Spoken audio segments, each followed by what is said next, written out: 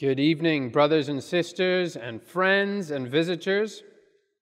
It's wonderful to see you here this evening. I have an announcement to make. I know the future. No, I really mean it. I promise you I do. When we hear a statement like that, we either think it's funny or we're skeptical, right? When we hear someone claim to know the future, it seems ridiculous, maybe, because we know that nobody really knows the future except for God himself. But as we'll see here in Daniel chapter 2, God reveals the mysteries of his eternal plans to his people. And knowing a certain future provides an unshakable hope for his people when they're in uncertain times. Knowing a certain future provides an unshakable hope for his people when they face uncertain times. Daniel and his friends, we saw last week, were taken captive by the Babylonian Empire.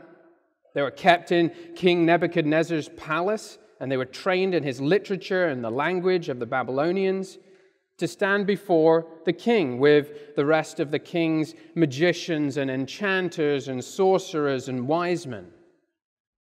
But Daniel and his friends, we saw, were remaining faithful to their God.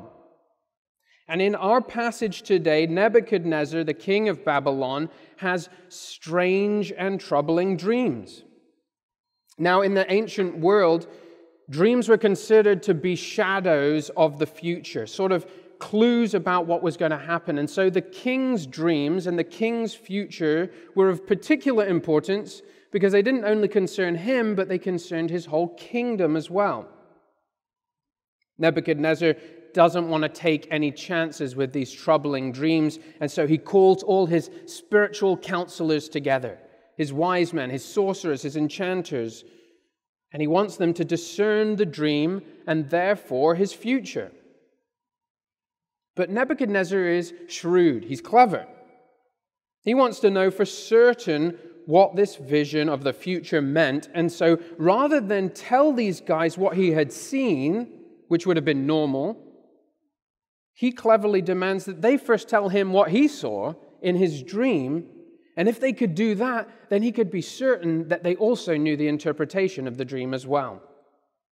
And so in the first part of Daniel chapter 2, these wise guys go back and forth with the king. We see that in verses 4 through 11. And it's really interesting. If you look in your Bible, most Bibles will make a note at chapter 2, verse 4. There'll be a footnote that says, from this point till the end of chapter 7, the language of the book changes. It changes from Hebrew, which was the language of the Israelites, to Aramaic, which was the universal kind of language, the official language of the Babylonian Empire. Sort of like Hindi is the official language of India, but there are obviously lots of dialects that are spoken within that nation. Just imagine how jarring it would be to pick up a book, start reading it, and it starts in one language, and then halfway through a sentence, it shifts into another language for several chapters, and then goes back to Hebrew at the end of the book. That would be strange. Why does Daniel do that? Why does he do that here? Unfortunately, we don't see that in English unless we look at the footnote. Daniel is reminding the reader, the people of Israel, of their exile in this foreign land. But even more than that, as we'll see, he's reminding them that God's jurisdiction and God's claims are over not only the Hebrew-speaking people, but all the nations of the earth as well. This scene here with Nebuchadnezzar and these wise guys is funny. It's kind of comical because they have this back and forth, and we see through their interaction with one another that, first of all, Nebuchadnezzar doesn't really trust them. Did you notice that when Michael was reading it for us? He says that they're taking time, they're buying their time, they're stalling in order to make lies. And the guys that he's talking to, they don't really trust their gods. First, he says, you're just trying to stall, and he's not going to deal with that. he says, no, I'm not changing my mind. The decision is firm. Because Nebuchadnezzar, he wants a word from the heavens. He wants to know for certain. He wants divine revelation, a message that's very clearly from God. These guys, though, they say to him, no way. No one can do that. It's too difficult. And no man on earth can do what you're asking of us. Only the gods can do that. And it's at that point we see the shallowness of their faith in their gods. They say their gods don't dwell with flesh. They don't care about humans. They don't care about even their own subjects. Because these are false gods. They don't exist. They're gods who are not really there. So Nebuchadnezzar flies into a rage, as he was known to do, and he says, kill everyone. Kill the whole court. All of these guys, turn their houses into rubble. But unfortunately, that includes Daniel and his friends, even though they weren't there at the first interaction. They weren't present, but that includes them. They're part of the court. And so Daniel is faced with death. But once again, we see Daniel have faith in God. Daniel doesn't freak out. He's described as acting prudently or wisely. Again, we see he asks questions. He asks for a time to be appointed, to see the king and to interpret this dream for him. And then in verses 17 through 19, we reach the turning point of the whole story of chapter 2, and we see Daniel model the natural response of a believer in crisis. When you serve a living God, a God who really is there, a God who really does care, when we're faced with crisis, even impending death, you go to him in prayer. That's what Daniel does. He gathers his friends and he starts a prayer meeting. I wonder how you respond when you're in crisis. With level-headed wisdom and prayer in community with other Christians. That's the way that Daniel responds, and it's because Daniel has a deeply held belief that God is in control. We saw that even last week, that God's in control of whatever's happening, and that God really cares about his people. If we believe that, then we will respond when we face challenges and crisis with prayerfulness and trust in the Lord. That should be what marks us as a church and even as individual Christians, that when we face trials, when we face difficulties, small or big, we should turn to the Lord in prayer. When we don't, we act as if we are functional agnostics or atheists. Agnostics believe that there might be a God, but he's not really that interested in us. And atheists, we all understand, don't believe that there is a God. So if we are prayerless, we function as if we're just like them. As if he doesn't hear us or he doesn't care. Just like these guys and their false gods of Babylon. So Daniel gathers his friends and he tells them to seek mercy from the God of heaven. What an amazing description for prayer. Seeking mercy from God. Because Daniel knows God's there and he hears our prayers, and that God isn't silent, he speaks to God. And he tells us, he knows that God speaks to us, and he tells us who we are and who he is and what he's doing. Not often in dreams or visions, as he did here with Nebuchadnezzar. Though God can do that, he can speak in dreams and visions. But we see that God speaks primarily in Scripture, just like the Scriptures that Daniel recorded for us here in his Word. You know, when you're holding your Bibles, right in your hands, you have a treasure trove of mysteries that have been revealed by God for us. Words that God has inspired for men to write down, for us to know him and to know how to live in this world and to know how to respond in crisis. Here in your hands you hold what the psalmist calls God's word, which is perfect, reviving the soul. God's word which is sure and makes wise the simple, which is right and rejoices the heart, which is clean and endures forever. It's true and it's righteous altogether. And these words, these pages of Scripture and the truths they contain are more to be desired than gold, even much fine gold. They're sweeter than drippings even from the honeycomb. That's how the Scriptures should be to the Christian. Daniel and his friends, in the face of death, they pray, they turn to the Lord, and they ask for revelation, and God answers. How amazing that our God, who rules the universe, the stars, all the galaxies, also listens to people, even sinners like us. He reigns on high, but he responds to people, his people, when they're in need, and they turn to him in prayer. And so here, right in the middle of the chapter, we get the main thrust of Daniel's message.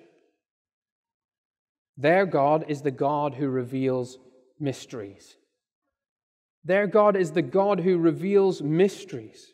Daniel responds with a prayer of praise, like those that we include in our services. Before COVID began and we had longer time for more prayers, we often had prayers of praise, or even what the pastors model and lead us in when they do the pastoral prayer. There's often elements of praise. We see Daniel's prayer of praise here in verses 20 through 23. And we see that Daniel worships and praises God for who he is and what he's done. He praises him because he's the one to whom wisdom and might or power belong. He owns them. Who gives wisdom and knowledge to those that have it. Who reveals deep and hidden things. And who had given Daniel wisdom and might in his time of need. He goes back and he requests to see the king again. And so the king asks, "Can you do it? Daniel, are you able to do what I've asked? Tell me the dream and to interpret it." And we see Daniel's response to this question in verses 27 through 30. It's interesting because Daniel starts with saying, "Your men were right. No man can show this mystery. But there is a God in heaven who reveals mysteries, and he speaks."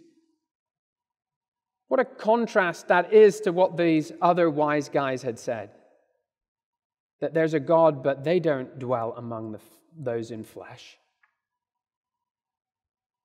Daniel perfectly recounts the dream. He explains it. We're going to think about the dream in a moment, but notice that Daniel continues to just give God credit, to give God the glory, just as he did last week about giving credit for God giving him wisdom and giving him favor. He just repeatedly stresses the fact that God is the one who's done this. God's the one who reveals the mysteries. He made it known what is to be. And in case there was any confusion at all, he goes even further and says, "But as for me, this mystery has been revealed to me not because of any wisdom that I have more than any of the living." He says, "I'm no different than anybody else. I'm not a superhuman. God is the one who's super." God revealed this mystery, and it was not because of who Daniel was.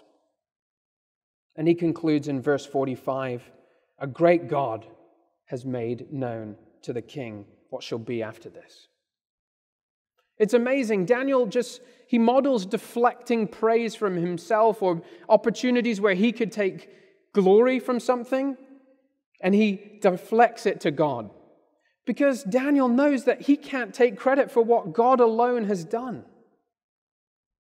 That ought to be our heart posture too. Giving glory to God, even when he's used you or me in ways that other people recognize. We should say, "Praise the Lord. God did this." And to make sure that we say that no other God can do this. No other diviner, no magician, no enchanter, no astrologer can reveal mysteries of the future. Only God can, because God reigns over all. Not just the present, but all of history. God declares the end from the beginning. He knows the things that are hidden in the darkness of the future. But why does any of this matter? Why does this matter to Daniel? Why has Daniel written this for us?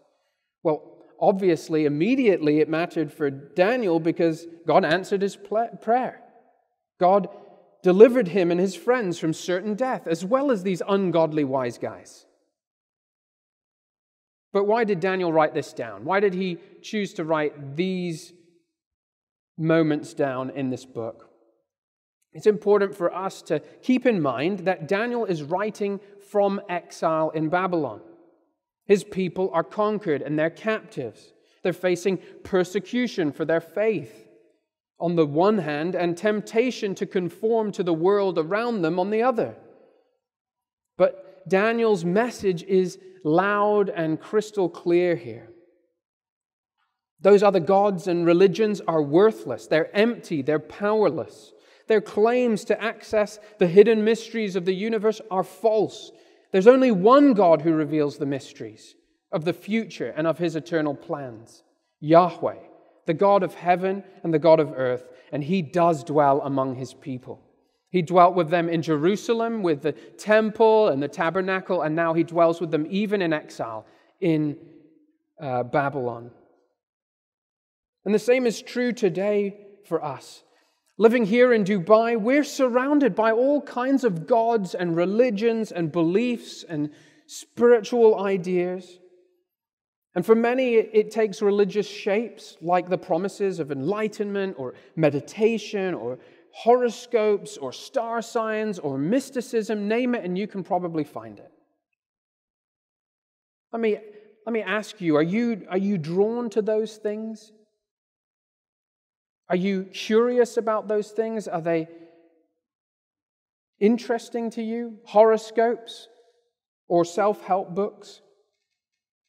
Promises that you can change your destiny simply by sheer power of will or the power of positive thinking? Friends, these ideas, they aren't neutral. At their very best, the very best that they could be is stealing truth from God's word, and at worst, they're lies of the devil. But it's not only explicitly religious things that tempt us and promise things. Sometimes the power and wisdom of the world comes packaged in secular wrapping as well, with promises of wisdom to secure your future through finances or career progression or cunning investments. The wisdom of the world looks outwardly very impressive. Qualifications and influence and status. But we can't put our hope in any of these things. We can't trust in them.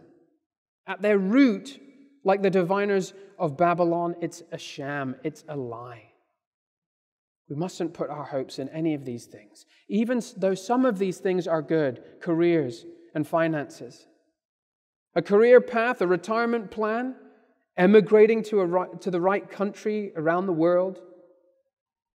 All of them, in 1,000 years from now, will be dust, long forgotten.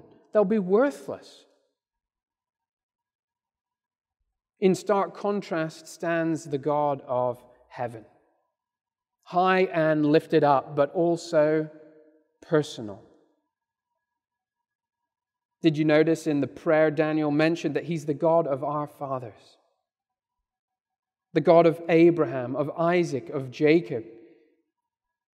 This God is intensely personal. He knows all things, controls all things, and works all things according to his will, but he also cares intimately about individual people. He works all things together for their good and his glory in his infinite wisdom, even when it seems hard, like being in exile. And he's gracious enough to reveal his mysterious, eternal plans, not in every single detail that we might want, but with exactly enough detail for his people to have hope, knowing that the outcome is secure. That's the point of this story. That's the point of Daniel chapter 2. While false gods of Babylon remain silent and distant and powerless, Israel's God is the true God. He's present. He's speaking to his people. And so he's worthy of their trust and our praise. Daniel and his friends model that for us.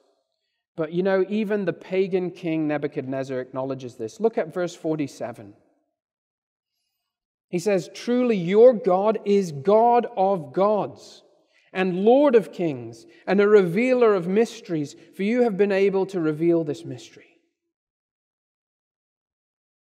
None compares to this God who reveals mysteries. He alone is worthy of our trust, and He alone is worthy of our worship. So now let's consider finally the mystery that God did reveal. The mystery God revealed. We see that in verses 31 through the end of the chapter. This dream is foundational for all of the dreams and visions that are in the rest of the book, chapters 7 through 12, and especially Daniel's vision in chapter 7, which has 4 beast kingdoms that he sees. And so each of those later chapters build on chapter 2 and what was seen here. And so it's important for us to keep those in mind. We won't be in Daniel for a few months, but it's important. So take time to study Daniel chapter 2 and maybe even read the rest of the book before we come back to look at it together. Daniel tells the king that the vision was of what will be in the latter days or the last days. As Nebuchadnezzar suspected, it was a window into the future, but it needed divinely revealed interpretation, and he didn't understand it. God needed to make it known to him. So in his vision, the king was seeing a picture of history up to the last days. God gave him a teaser trailer of the rest of human history. Everything from his day until the end to come. The vision and the interpretation are actually quite simple, yet the central message is incredibly profound. So Daniel tells him, "You saw a great image, an enormous statue of a man. He was made up of 4 parts. His head was of gold, chest and arms were of silver, belly and thighs were of bronze, legs and feet were iron, and then iron mixed with clay." And while Nebuchadnezzar was seeing these things, a rock was cut out, but not by any human hands. This small and seemingly worthless stone, compared to the gold and silver and bronze and even iron, destroyed the whole statue. It hits the statue's feet, and the whole thing disintegrates into powder and is driven away like chaff would be driven away by the wind. But however, this little rock started to grow into a huge mountain, which eventually filled the whole earth. And Daniel explains what this means. He says, "You, King Nebuchadnezzar, you are the head of gold, and the God of heaven has given you this great kingdom. He's given you power, He's given you might, He's given you glory." And each of the 4 parts of the image correspond to other kingdoms which follow the Babylonian one.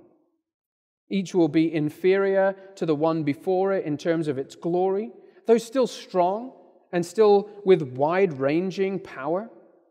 And the last kingdom will be strong as iron, but in the end it will prove to be unstable, being made up of different peoples who can't hold together. At that time, God will set up His kingdom. And though it starts small and seems insignificant, just as a small stone would, it grows and fills up the earth. And unlike those other earthly kingdoms, this kingdom shall never be destroyed. It will endure forever and ever into eternity. And Daniel concludes that God was the one that made this known, and it is certain. It is sure. There's no doubt about this. This will come to pass. It's interesting, Daniel doesn't seem really concerned with trying to decipher who the other kingdoms were. He just mentions that the kingdom of gold was Babylon, or the head of gold, sorry. And while I will share some suggestions as we get further into the book about what these other 3 kingdoms are, I don't want you to be swept up in trying to figure out who is who and when it happened, because that's not really Daniel's point. His point is that God's purposes are unstoppable. They're certain. They are sure. No human power can stop God's plans. God holds the kingdoms of the world in His hand. He gives them times. He gives them seasons. He removes kings and He sets up kings. And this was a really important message for the exiles, the people who God had chosen to be His people, who He had covenanted with, who He had promised that their king, King David, would have a son who would sit on the throne of Israel forever and ever. God wasn't done with them. God hadn't just given up on them when they had gone into exile. No, God had a plan. God had a plan for them despite their slavery and despite even their unfaithfulness to Him. And God's eternal plans are unstoppable.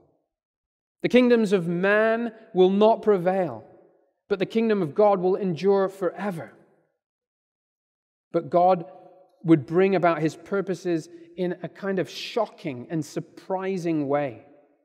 Just as King David destroyed the mighty Goliath with a tiny stone, a heavenly stone, cut without human hands, would strike the kingdoms of man and destroy them and bring them to nothing. And those in Daniel's day, they got a glimpse, but we see the full picture. The kingdom of God will begin small but grow to fill up the whole world. And in fact, our series that Pastor Brian has been preaching through Acts has shown us just that. After the Lord Jesus had risen from the dead and before He ascended into heaven, He called His disciples together. And they asked Him, "Is now the time that the kingdom will be restored to Israel?" And the Lord Jesus told them it was not for them to know times and seasons that the Father had fixed by His own authority, but they were to receive power to bear witness to the King in Jerusalem and in all Judea and Samaria and even to the very ends of the earth. Every place where the kingdoms of man tried to squelch Christianity, they found that they couldn't stop it. It only grew and grew.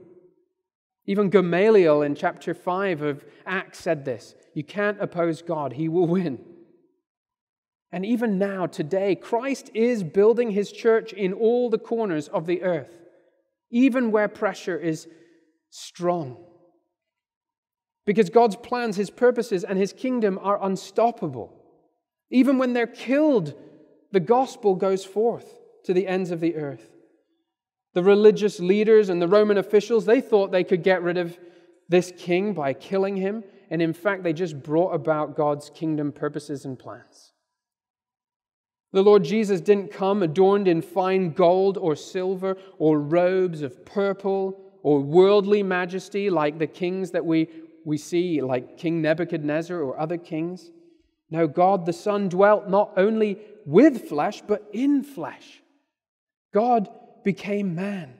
He took the form of a servant to establish God's kingdom on earth. He taught that His kingdom was not of this world, and that He was the stone that the builders had rejected, but had become the cornerstone, the most important stone. He defeated human exaltation and rebellion in the most astonishing way by dying. Dying for those who had rejected His rule over them and had established their own kingdoms. Those who had rejected God's call to reflect His image by ruling under His authority and His lordship. In death, God disarmed the rulers and the authorities, and He put them to open shame. He triumphed over them in Christ. Through His death, Jesus took the judgment, the curse that rebels that set up their own kingdoms deserve. And through His resurrection and ascension into heaven, King Jesus has been exalted. He's been enthroned. He's seated on His throne in the heavenlies. And from that day until now, His kingdom has been growing and growing and growing as sinners hear of this King and they bow their knees to Him in faith and repentance. Friends, if any of you are here and you don't have Jesus as your king, then you are part of a kingdom that will not last. It will fall. It will fail. God himself will bring it to an end and destroy it, like we saw in this vision. If you don't turn from ruling your own life to allowing Christ to be your king and following him, you'll face him as judge. You'll be counted as a rebel and you'll face his wrath for all eternity. But the good news is that this king is merciful. Seek mercy from this king. Turn to him in faith. Bow your knee to him in repentance. Turn from your sins.